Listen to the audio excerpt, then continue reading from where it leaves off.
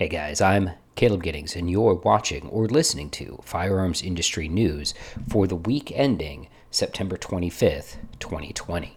If you're listening to this on Spotify or on Apple Play, thank you for listening. Keep leaving us those 5-star reviews. Helps the metrics, and it makes me happy. And if you're watching on Facebook or on Instagram, thanks for watching. Make sure that you share this to your stories on Instagram and share it with your friends on Facebook. And with that said, let's get into the news, because there's news this week, guys, and that's kind of nice because the last few weeks have been sort of I don't want to say slow news period, but it certainly hasn't been as exciting as I would have liked it to be. And on the top, we're going to start with industry news about machine guns. FN has been re-awarded the contract to continue manufacturing the M249 squad automatic weapon for the Army.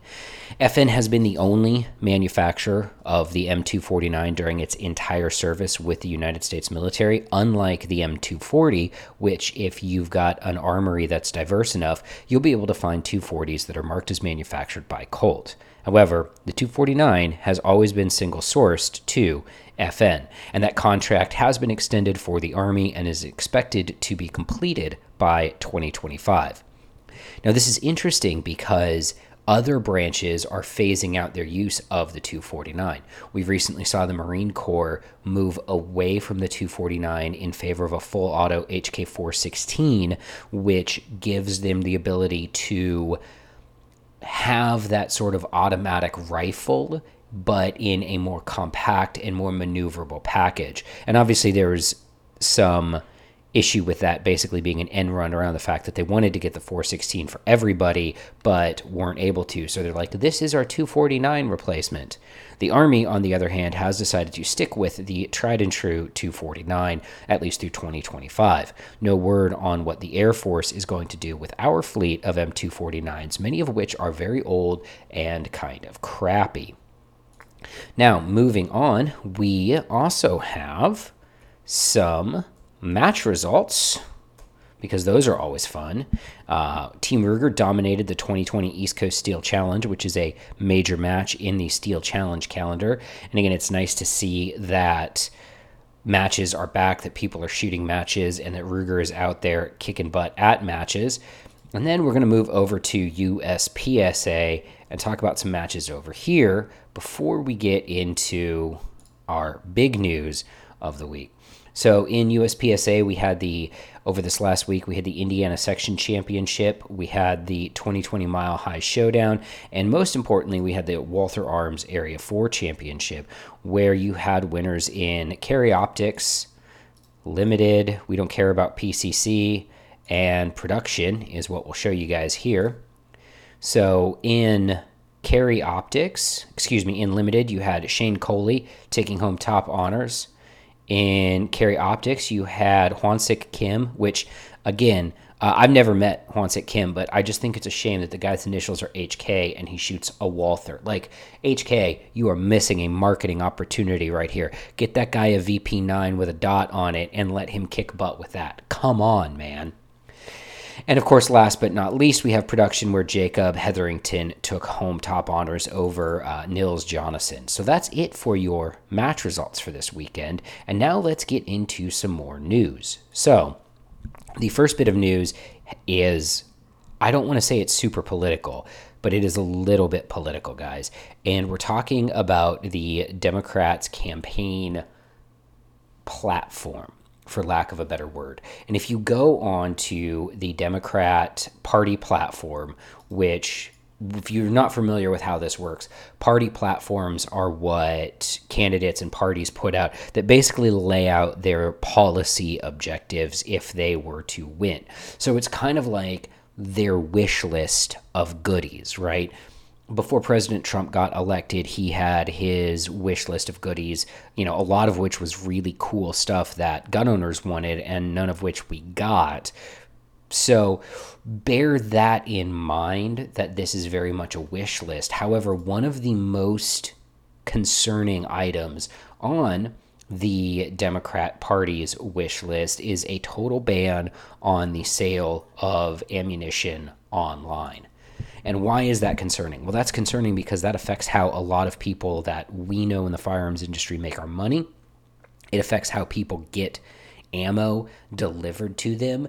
It really affects a lot of jobs. It takes jobs away from people. It takes opportunities away from people to be profitable. It would shut down companies that have worked in this industry for a very long time to become successful.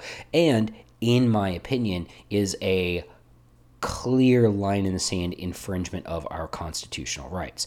So what the Democrat Party platform says is that they want to end the online sale of guns and ammo. Now, again, bear in mind that that is a wish list, and they may have other things that they want to get to before that. That may not be a thing that they can do via policy, but it's certainly something that they would like to try to do. And I'm saying this means you should run out and go vote for Trump, because in other episodes of this show and in my YouTube channel, I have voiced my feelings about this election, but it is something to bear in mind. And it's especially something to bear in mind if you live in a state where you have a battleground congressional seat or a battleground senatorial seat. Like if you have a state where you might flip-flop a representative or you might flip-flop a senator, find out what your representatives' positions on the Second Amendment are. Find out what your what your senators' positions on the Second Amendment are. Those seats are actually more consequential than whoever wins the presidency. They're far more consequential than whoever wins the presidency is who controls the House and who controls the Senate. And as we've seen over the last few years, with Democrats in control of the House and Republicans in control of the Senate and Republicans in control of the White House, not a lot gets done. And I'm kind of okay with that. Like, I'm going to be honest. Gridlock is preferable to the government agreeing on stuff, because inevitably when the government agrees on stuff, they end up taking stuff away that I don't want taken away. So think about that when you're making your voting choices. Make educated choices, vote your conscience, but please bear in mind what these policy goals are and how absolutely disastrous, how catastrophic the ending of online ammunition sales would be for the firearms industry. And now we have good news, at least on paper. SHOT Show 2021 is still on. And I know this because I just got an email. Dear outdoor shooting and media professional, you have been invited to SHOT Show's Industry Day at the range. So if you've never been to SHOT Show, and I hope you haven't if you're not actually in the industry, but the day before the show opens, they have Industry Day at the range where certain media people get invited, certain vendors get invited, and we get to poke and prod the guns and things like that. And it's interesting because you actually get to shoot some stuff. You get to shoot some new products, maybe 5-10 rounds through some new products, but you do get to shoot it, and that's not bad. SHOT Show, the NSSF, sending out this email right now in September, a month before registration opens, is interesting to me because they're definitely trying to keep the confidence on that the show is still going to happen.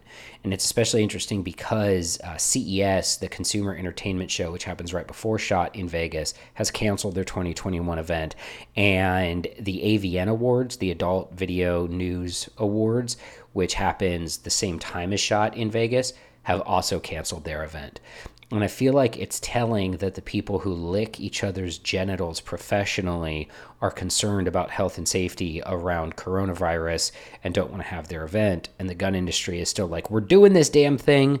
Again, you can feel however you want about that, but at least according to the NSSF, as of right now, SHOT Show is still on. I'm Caleb Giddings. That's it for this week's edition of Firearms Industry News. Again, make sure you like, share, subscribe, and spread the news to all your friends. Thanks for listening, and we'll be back next week.